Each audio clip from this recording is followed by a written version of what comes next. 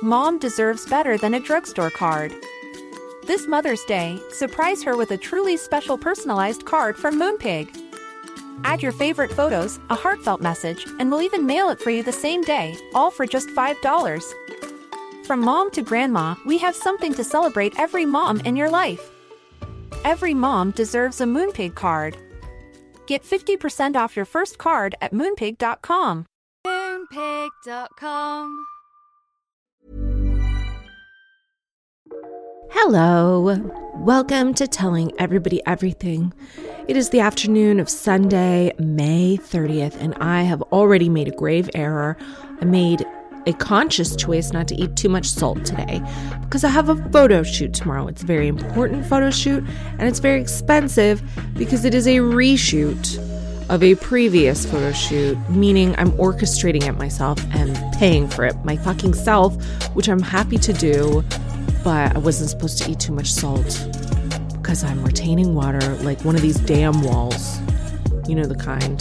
Solid material built across a river valley or catchment to block the flow of the river. Like one of them. And then I've just eaten an entire packet of dill pickle crisps from Mr. Singh's Canadian Things. Or maybe it's called Super Singh's Canadian Things. Look, don't order from him. Just give him some time. Every time I mention him, he is inundated with requests. Super Singh, we really love you, but like stretch out your orders because I think most businesses want you to promote them. He's a family business. He's grateful, but he's also like, Catherine, every time you mention me, you have so many Canadian people in the UK and they hear about the smart food and they hear about the A&W root beer and the fucking salsa and all the delicious ginger ale he has. And then he's going to spend the week just back packaging it all up for us. So just one of you a day. Take turns. Organize it amongst yourselves. So I'm doing the photo shoot tomorrow and my face has fluctuated loads. And now tomorrow I know it's going to be a weird size, but oh well, we move. What's in the news this week? Boris Johnson, one of the biggest hunks of the land, current prime minister. He got married yesterday in a secret ceremony. So cool because so many people have been wanting to get married for so long. And it's nice to see Boris getting to do that. He is married to a lady called Carrie who seems cool. I have to say, a lot of people think she looks like me. That's not why I like her. I think she has made some cool career moves, political moves in her life. I judge them separately. I've known lots of cool chicks to have shit husbands. And I like all of Boris Johnson's former wives. I like his current wife. If you look at them on paper, I have to say he marries well. He marries educated women. He marries women who seem to be very good mothers. He marries really cool, and a lot of them are his age. Not this one, but a lot of them were his age when he was younger. And Carrie seems great. She follows me on Twitter. She follows Roisin Kennedy too. So, I mean, that could cause a fight in the marriage if I don't think he likes me. I don't think his dad likes me, but she does. Let me tell you about Boris Johnson's wives. Boris Johnson's first wife was born in 1964 and she's called Marina. Do you remember the band Marina and the Diamonds? They were great. How did that go? All I remember is, nice to meet you, I'm Marina. It's a good song anyway.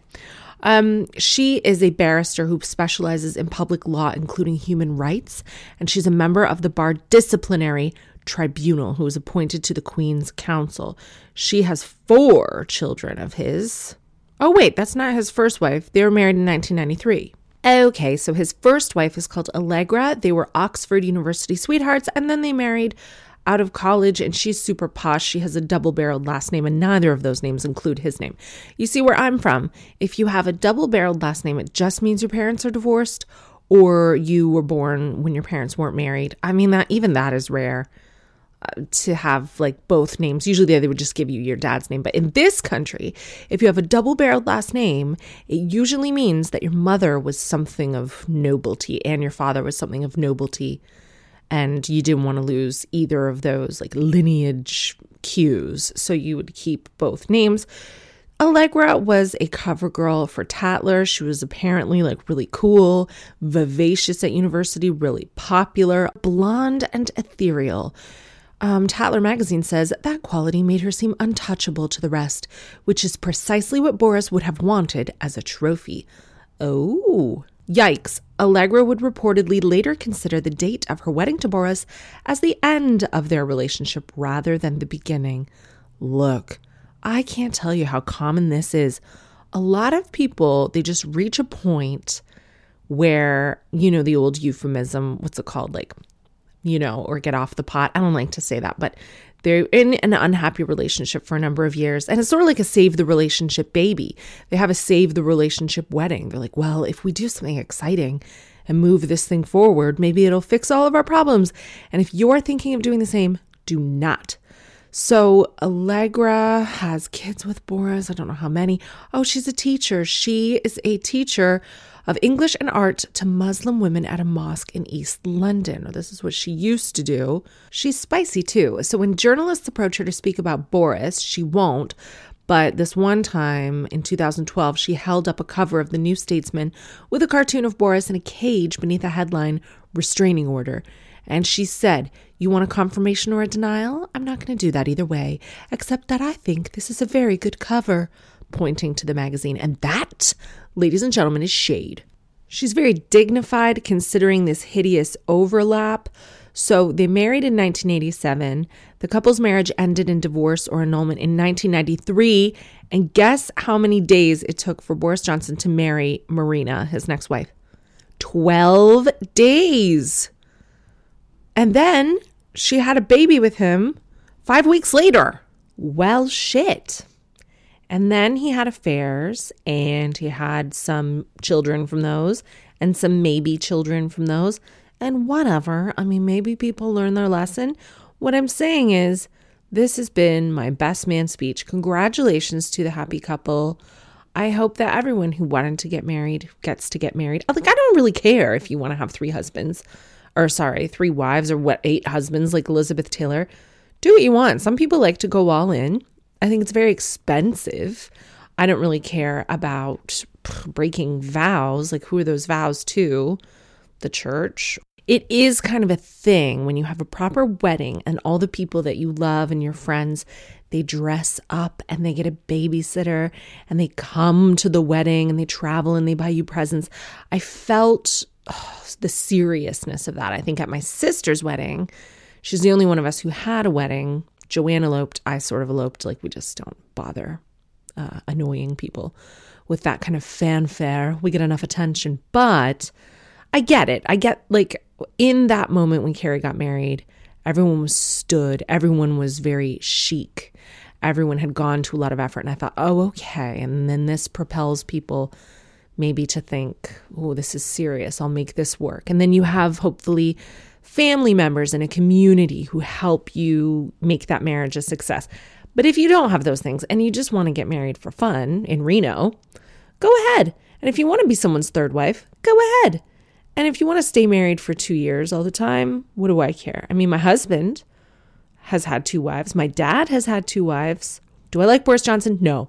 Do I like the women he's married? Yeah. And his mistresses probably ain't half bad either.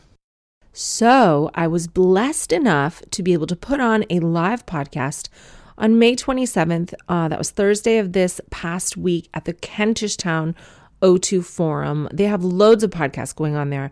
They're so much fun. You can go in the afternoon to see a podcast. Those are really popular, and they can fill the venue to half capacity. So we had about 500 people, and I'm so grateful that they came. It was so nice to do sort of a gig. It was kind of like a stand-up gig, though it was sat down and it was a podcast, and I'd never done that before in my life. So it was really cool. People were super drunk, I think. Merry, we shall call them. Merry. And they were drinking cocktails out of bags. I guess it was the government's way of repurposing all the medical supplies from dodgy pandemic contracts that they gave to their unqualified friends. I don't know. We're drinking cocktails from bags now. You don't go to the bar. You order from an app on your phone. Apparently, it's safer. These are leftover IV bags. And if you really suck hard, you can taste the hospital. No, I mean, It's not that. They're like party bags. Someone in the audience said it's like an adult birthday party and we all get party bags filled with canned Prosecco and whatever you have to do to have the fun. People were pretty chatty. People were getting involved, shouting out, really hooting, hollering, screaming. Look, I love women. I love everyone. But when women have white wine and they haven't been out because of lockdown, they can be the worst comedy audiences. This was fine. This was under control. It was manageable. But I think I'd been away from it so long that I was like taken aback. Like, oh yeah, groups of women drunk on white wine. Overall, though, it was a great reception. Everyone was so nice. I love the podcasting community. I think I'm glad that I'm in it now. Everyone is the best. And I can't use the audio from it. I cannot use that raw audio. There are some clips on my social media, but there was too much screaming and too much talking. And my parents were patched in. Carrie and Joanne were patched in via Zoom and FaceTime. And there was just a lot going on. Violet was a live guest. She answered emails so beautifully. Bobby was there talking about crypto. It was such a night. And because I was going to be on stage, I kind of didn't have a choice anymore. I suppose my pregnancy was revealed. And it's not something that I was hiding. It's just that there weren't any live shows for me to do. And when I went on television, I wasn't even trying to hide it. I just wasn't mentioning it.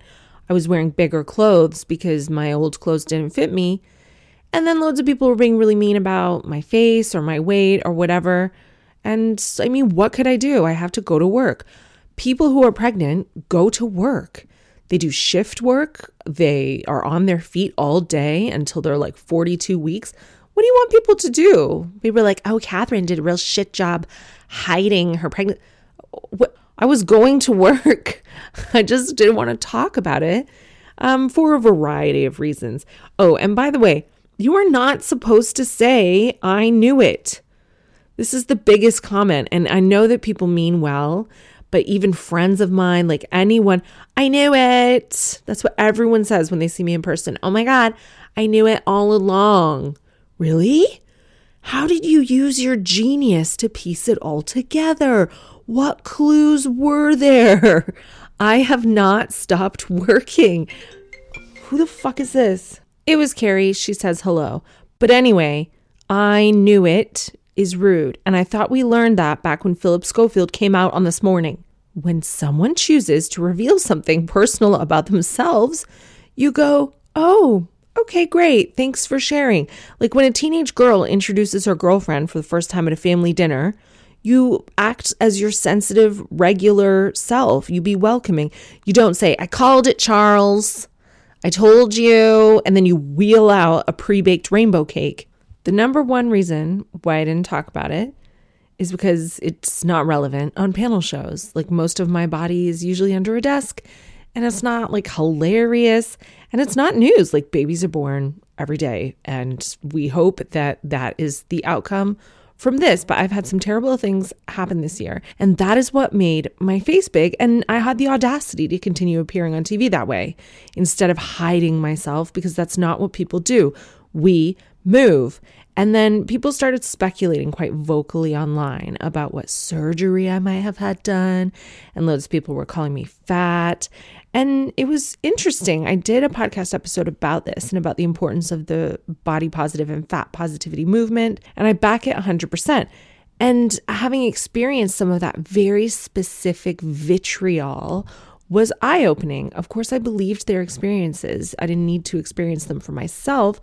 But it is a whole different sting. Like it packs an extra punch. And I've made jokes about thin women before, just like about duchesses being like, is there not a Kit Kat in the palace? What's going on? Or talking about Cheryl Cole being tiny. And I mean those things as jokes. And then sometimes thinner women will say, oh, well, it's the same. You know, you can't discriminate against skinny girls either. It's exactly just as bad. It is not exactly just as bad because society is designed to accommodate and celebrate you for being smaller.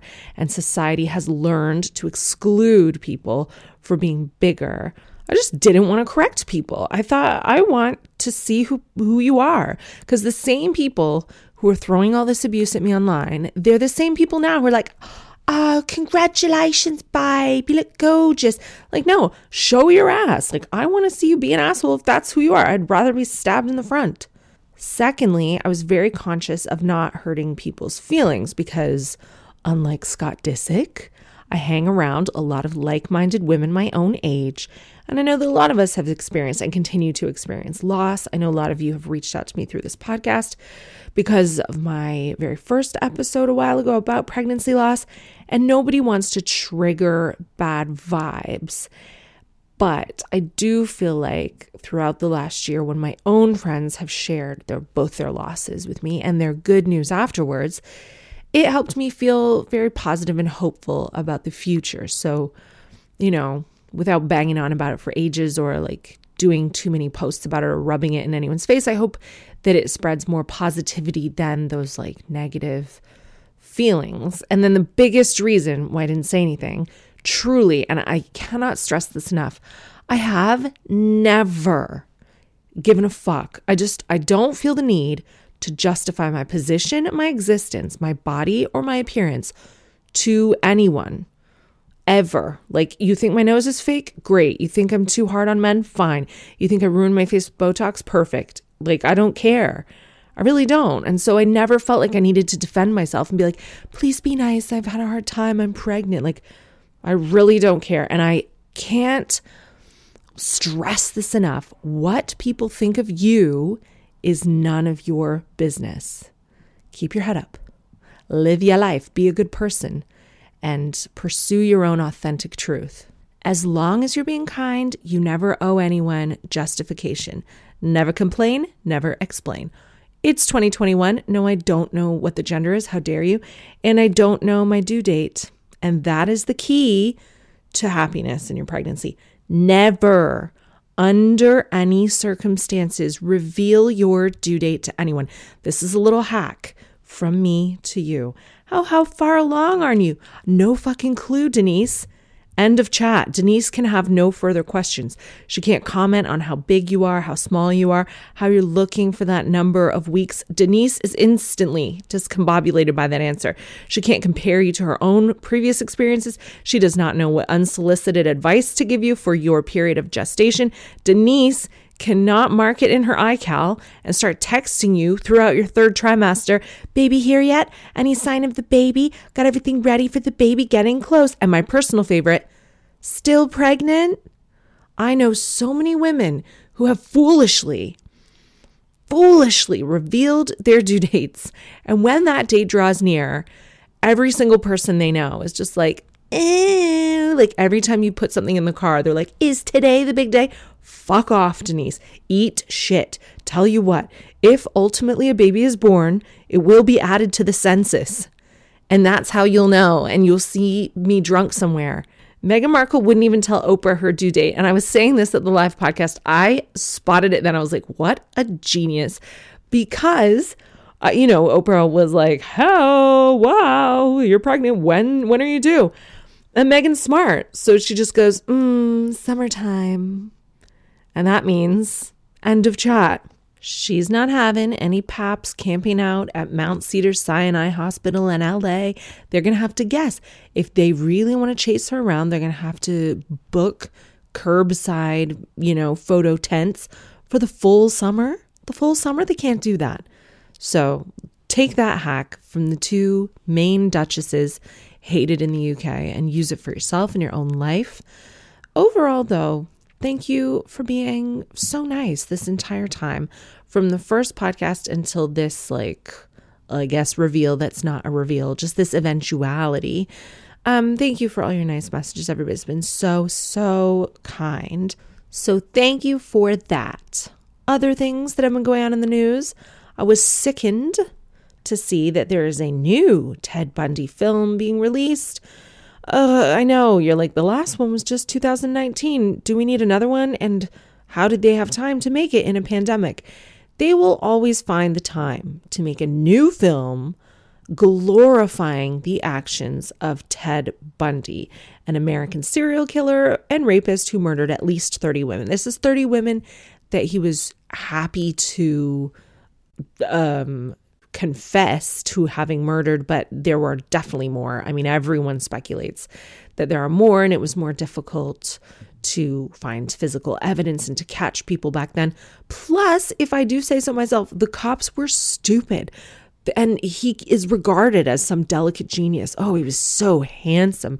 He was so charming and eloquent and elusive and brave. And he was outsmarting everyone. He was outsmarting people who are not smart. And I don't want to see another movie about him. This one is set to star 90s heartthrob Chad Michael Murray of One Tree Hill. Put a photo of that sexy man next to Ted Bundy. Ted Bundy was gross. And he has been played in the past by Zac Efron, James Marsters, some guy called Carrie, Mark Harmon, and Billy Campbell. No. Just because he didn't look like maybe the boogeyman. Oh, by the way, I think this is what this new film is called, American Boogeyman or something. I don't know. I won't be watching it. You guys know that I took a hiatus from watching documentaries and films about men who murder women a long time ago. Am I happy with men who murder men? No. Equally, there have been too many films about Jeffrey Dahmer, who murdered men and boys and was an absolute psycho. And I just hate it so much. And I was talking to my mom about this. She's like, well, what's the big deal about Ted Bundy? There are so many other killers. I think my mom's issue with the whole thing is she wants to see films about some up and coming murderers as well. No, she was a teenage girl at that time. And it was a very scary time to be a woman and just know that these people were out there. They're out there now, though. And luckily, we have more forensic evidence. We have things, but yeah, I mean, why is there a Jack the Ripper tour? How is that a London attraction? Just go down the road, is my mom's point, and a woman probably will have been murdered last week. And I don't want to see these films anymore. I don't know why we're making these films. I don't know why we have a new series of You coming out on Netflix soon.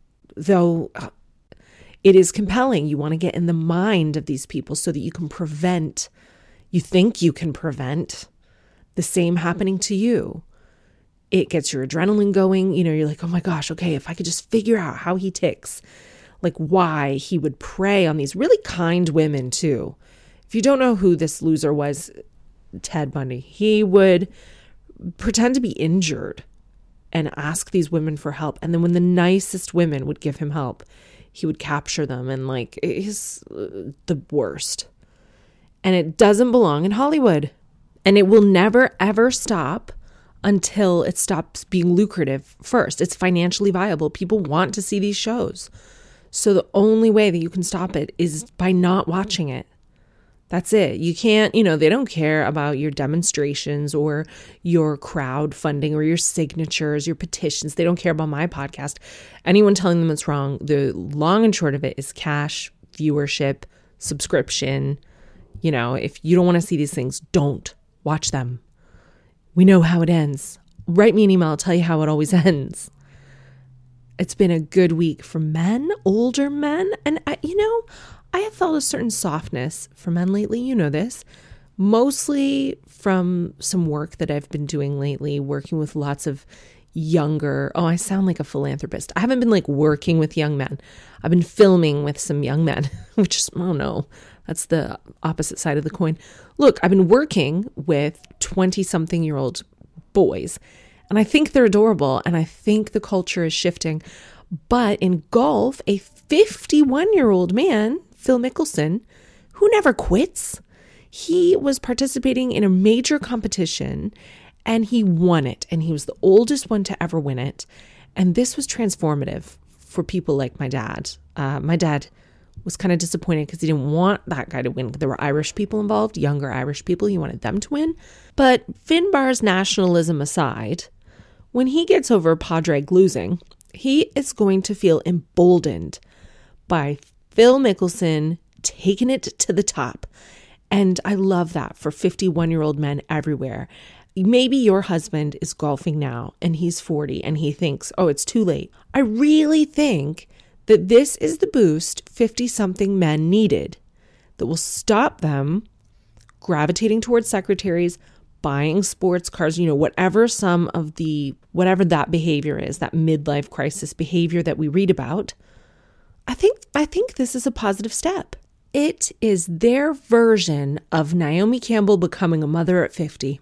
We are going to hear some words from the sponsor of Telling Everybody Everything in a minute. This is just a friendly reminder that you can pre-order my book, The Audacity.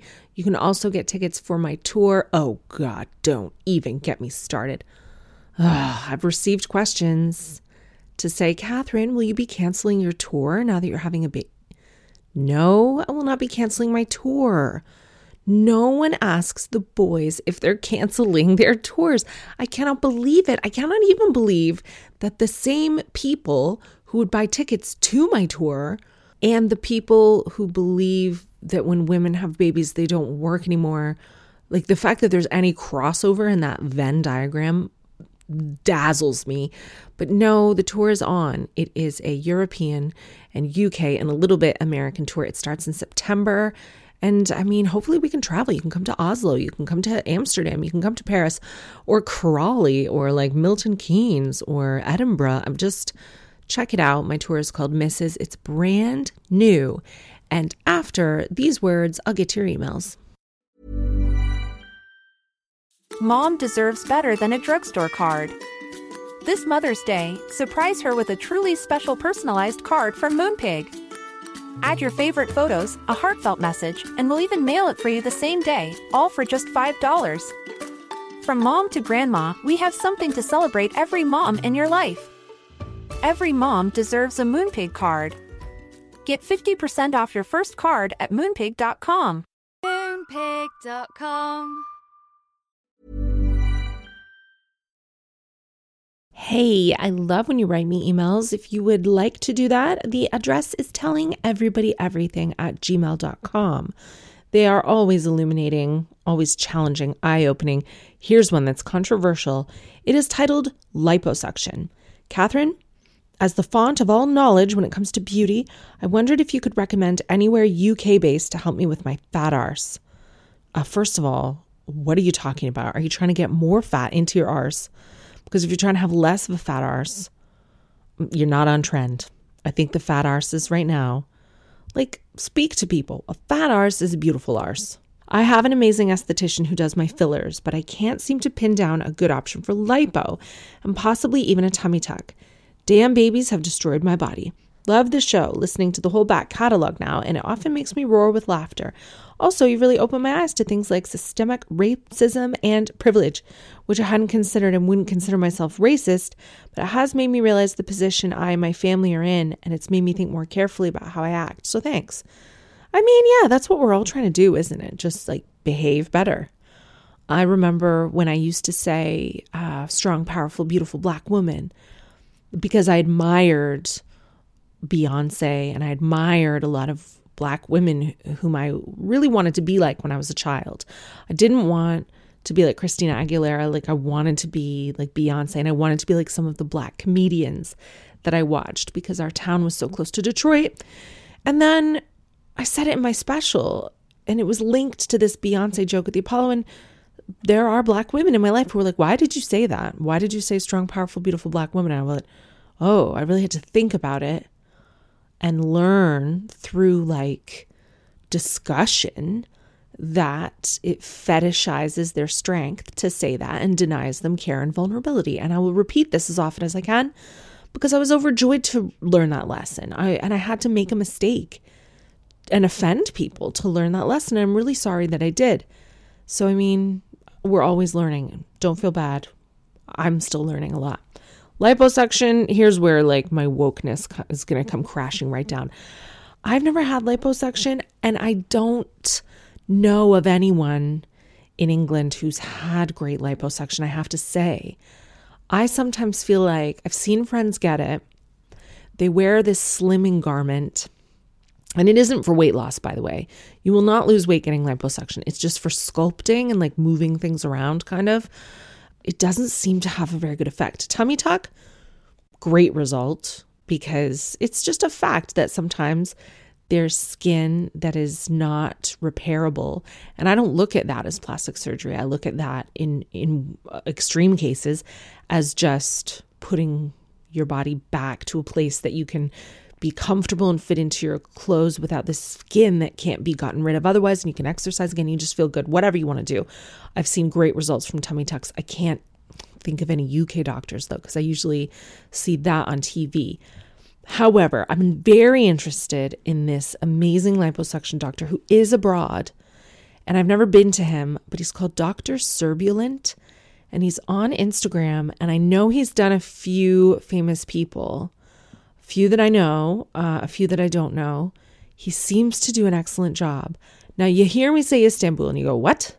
Because there have been news reports of English women, British women who've gone over there, and, you know, the fat is put in too deep. There is a real threat of a pulmonary embolism. If fat gets into your bloodstream, it can block your lung and you're dead. That has not happened with Dr. Surbulent, and I don't think, you know, you can blame a country for that, but you always have to go to someone licensed. Check him out on Instagram. I think he looks really good. And if I were going to get that, I just love his work. But I mean, that is not anyone's decision but yours. Every time you have a general anesthetic, you're risking your life. Even just a little bit, you're risking your life. You say babies have ruined your body, but like, you're alive and you're here to spend time with your babies, and they don't care what your body looks like in a swimsuit. They just care that you got in the pool. So, you know, it's your life. And I'm sorry, I don't know any UK doctors. Whoa, I am going to paraphrase this email because it's got so many details that would reveal the identity of this family. But basically, it is from such a nice lady. She's a 29-year-old single mom to 3 amazing children. She's got little boys and a girl who is 14. She herself had the little girl when she was 14, but she had a really supportive family, grew up, you know, with financial means and even a swimming pool. So that's really cool. And she was, like many teenagers, unfortunately, sexually active under the age of consent. This is something that happens. It's not limited to any demographic. It happens all throughout the UK, all throughout the world. Fine. And she thought she'd never get caught, but she got pregnant. So 29-year-old single mom now. Yep, you guessed it. Her 14-year-old daughter is also pregnant. She found this out, and this baby is due like very soon. So, with all that, she's scared. She's scared. She knows the reality of being a mom at that age. She says, Catherine, I know how hard and tiring it is. I'm scared that I'm not going to know how to cope. Now I work 3 jobs to support my children. I know I can work at night to help look after this baby. I want my daughter to still go to school, but it does give little time left for me to still parent my other small children. Everyone's very excited. We're all being very supportive, but this is a stress. You bet it's a stress. It's kind of like you've got 3 kids and you're a single mom, and now like you're having a baby, but it's your daughter's baby. So you're going to have to step off and let her do stuff, but ultimately the buck falls with you. I totally understand where you're coming from. Do I have any advice for you? I mean, you are the center of everyone's world right now. You are the sun. And I don't know why, statistically, teenage mothers have children who become teenage mothers. I know that's a popular statistic, definitely in America and Canada, and I guess probably here. Maybe your daughter just had a really nice life growing up with you. And I don't advocate being a teenage mom. Like if you're a teenager now and you can avoid being a mom too soon, then you probably should, only because there are layers of complexity. Your brain is still growing. You're going to have to be around that man probably somehow all your life. And maybe you think that's a good thing now, but it might not necessarily be a good thing. School is hard. There are some challenges to come that are hard. I'm not saying you should be a teenage mom. You should find out who you are and have as much fun as you can and wait. But when this happens in a family, it's only ever joyful. Like babies are blessings. And obviously your daughter had a great time growing up with you as a young mom. And she's going to have a great time growing up with this baby as a young mom. And you get to kind of have another baby too. So I think just the only advice I can give is keep doing what you're doing. If you're raising these three very well, babies are not super expensive unless you want them to be. They don't actually need anything but like a boob and some muslins, as far as I know. I could be wrong. And I think your mental health is going to be the backbone of this entire operation. I think you need to try to take some time for you, delegate tasks to the older children that you have, and definitely your daughter. She has to grow up the same way that you do and has help from you, but she's going to have to do a lot for this baby, because if you fall apart, this whole family falls apart. So treat yourself, try to get enough rest.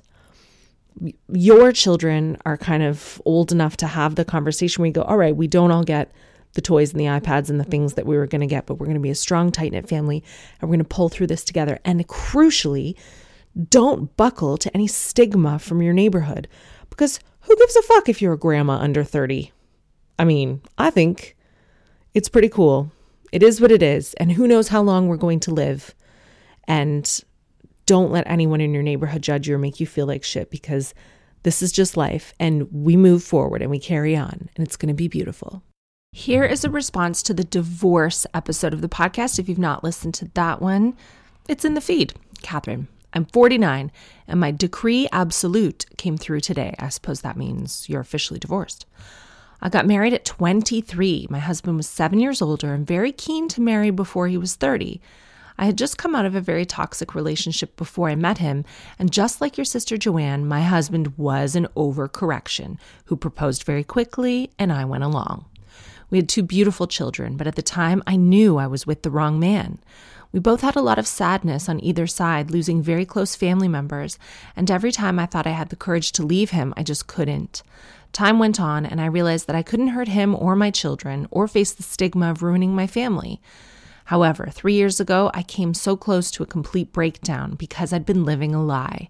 I had counseling, and I was even given medication, but eventually I found the courage to admit that I wasn't happy to my husband. We've been separated for 2 years, and now we're divorced. I did it through the UK government website with no blame on either party. My ex and I are still good friends, and our grown-up children have totally accepted the situation. I'm now living independently in a small house, but I found myself and I'm very happy. I just wanted to put it out there. It's never too late to start again, and you need to be true to yourself if you can. I really wish that I'd had the courage to do it years ago. I'm also now seeing a man who's 8 years younger, but it's lovely as we live separately and date when we want. Yes, this is the email that I've been waiting for. How inspiring, how encouraging. It is fine to be on your own and have these little snacks of men 8 years younger than you, if that's what you want, or to have casual relationships, or like me, after I split from my daughter's father, I had a relationship that lasted a while and then it was over. And instead of feeling like a failure, well, I did for a while, but I was like, okay, well, maybe all my relationships are just going to last 5 years and we'll have a lovely 5 years and then a few months of searing pain. And then I'll meet someone else and have a lovely 5 years. And then a few months of searing pain, and then a lovely, and then I thought, oh, well, actually, I'll just be by myself and that'll be fab as well. And I loved being by myself. And I wish so much, like I know you do, and I appreciate your email, that people felt more empowerment in just being alone.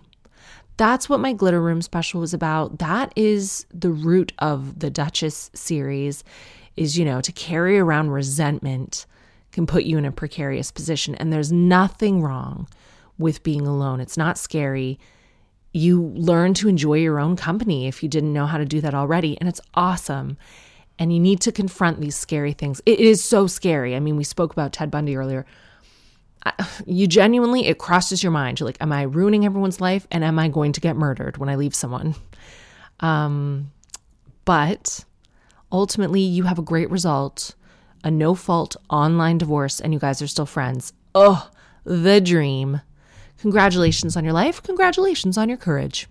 This one is titled How to Do Sex Education, and it's very timely because I just received an email from my daughter's school with the current curriculum on relationship and sex education. Is that what they call it now? Yeah, RSE.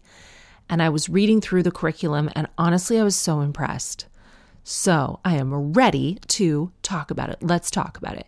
Catherine, I'm currently on maternity leave with my second son. He's 10 months old. My oldest son is 4. We love listening to the podcast. Oh, with the baby, not the 4-year-old. Yes, thank you for listening. I really enjoy your advice on parenting, and I am keen to hear your opinions on and experiences of how to teach children about sex. My own parents just handed me a book to read when I was 10, and then they never discussed anything with me directly. I think this approach just drives embarrassment, and although my parents did the best they could, I think this is one area where they got it wrong. I want my children to grow up so they always know about sex, and I want them to hear it from me. I'd like them to be able to come to me for advice, and of course I want them to grow up to be considerate partners. I'd like to take the approach of answering questions as they come up in an age-appropriate manner, but I'm struggling a bit trying to work out exactly how to phrase things. Maybe I'm overthinking it. My job is actually working as a doctor in sexual health. I treat STIs. So I definitely have the right basic knowledge in this arena. I'd love to really hear how you tackled this as a parent. Oh God, badly. So I'd never really talked about sex. And I think you have to judge your kids, receptibility to those conversations based on each child. And my daughter has always just been very averse to talking about that kind of stuff. She thinks, she's at the age now, she thinks it's totally gross. She doesn't want to hear it from me. She really doesn't. And if I tried to talk to her about it, I think that it would cause more embarrassment and cause more damage, if I'm honest. That's why I'm happy she goes to such a great school. But also Violet has always been very switched on and very knowing, and she just knows things, just pieces things together from TV. I don't know, but I definitely never sat her down and had a serious chat about it. Though I think what parents maybe forget is that talking about consent doesn't have to be about sex, and talking about relationships doesn't have to be about sex. You can phrase all of this in terms of boundaries and self-respect and physical boundaries and friendships and how bullying feels and how coercion feels. And I think those are the conversations I always had with her. And we would talk about lessons in school. They'd say, she'd say, they're talking to us about the periods in school. And they sent a letter home in grade 4 that said, if you want us to not teach your child this, let us know and we'll pull them out. In year 4, they're 8 years old. And we had a chat in the car where I said, it's really important for children your age to understand about their bodies, to understand about what's private so that they don't get exploited, so that someone can't touch them in a way that makes them feel uncomfortable or speak to them in a way that makes them feel uncomfortable and trick them by making them feel like they did something wrong. So it's really empowering to have these conversations. And I hope no one's pulled out of the class, because taking the class will make them safe. We talked a lot about safety. So if I were you, that's how I would phrase it with my boys. And then you'll know if you need to talk about the herp dog, which is what we call it in my house, syphilis, with a clap. I don't think you need to be talking to your 4-year-old about gonorrhea, but just consent. I would start, especially if I had little boys, I would say to them, gentlemen, forget about consent, hold out for enthusiasm, because that will keep everyone safe, legally safe. But also, boys can be taken advantage of the same way as girls. So about autonomy and about ownership of your body, start there, I think. But you're the doctor. That's my advice. This has been another episode of Telling Everybody Everything. Thank you so much for listening. Email me at tellingeverybodyeverything@gmail.com. You can email me questions, but you can just also email suggestions of things you'd like to hear about on the podcast. I will follow up to some of the pregnancy loss stuff that I spoke about at the beginning of this podcast series, 60, 70 episodes ago. Who knows?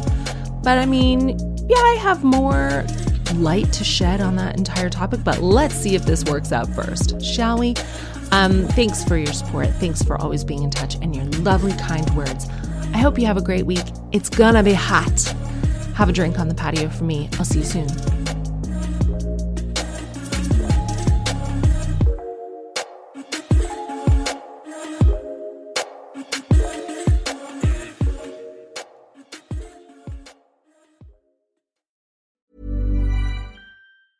Planning for your next trip? Elevate your travel style with Quince. Quince has all the jet-setting essentials you'll want for your next getaway, like European linen, premium luggage options, buttery soft Italian leather bags, and so much more. And is all priced at 50 to 80% less than similar brands. Plus, Quince only works with factories that use safe and ethical manufacturing practices. Pack your bags with high-quality essentials you'll be wearing for vacations to come with Quince. Go to quince.com/pack for free shipping and 365-day returns. Mom deserves better than a drugstore card. This Mother's Day, surprise her with a truly special personalized card from Moonpig. Add your favorite photos, a heartfelt message, and we'll even mail it for you the same day, all for just $5. From mom to grandma, we have something to celebrate every mom in your life. Every mom deserves a Moonpig card. Get 50% off your first card at Moonpig.com. Moonpig.com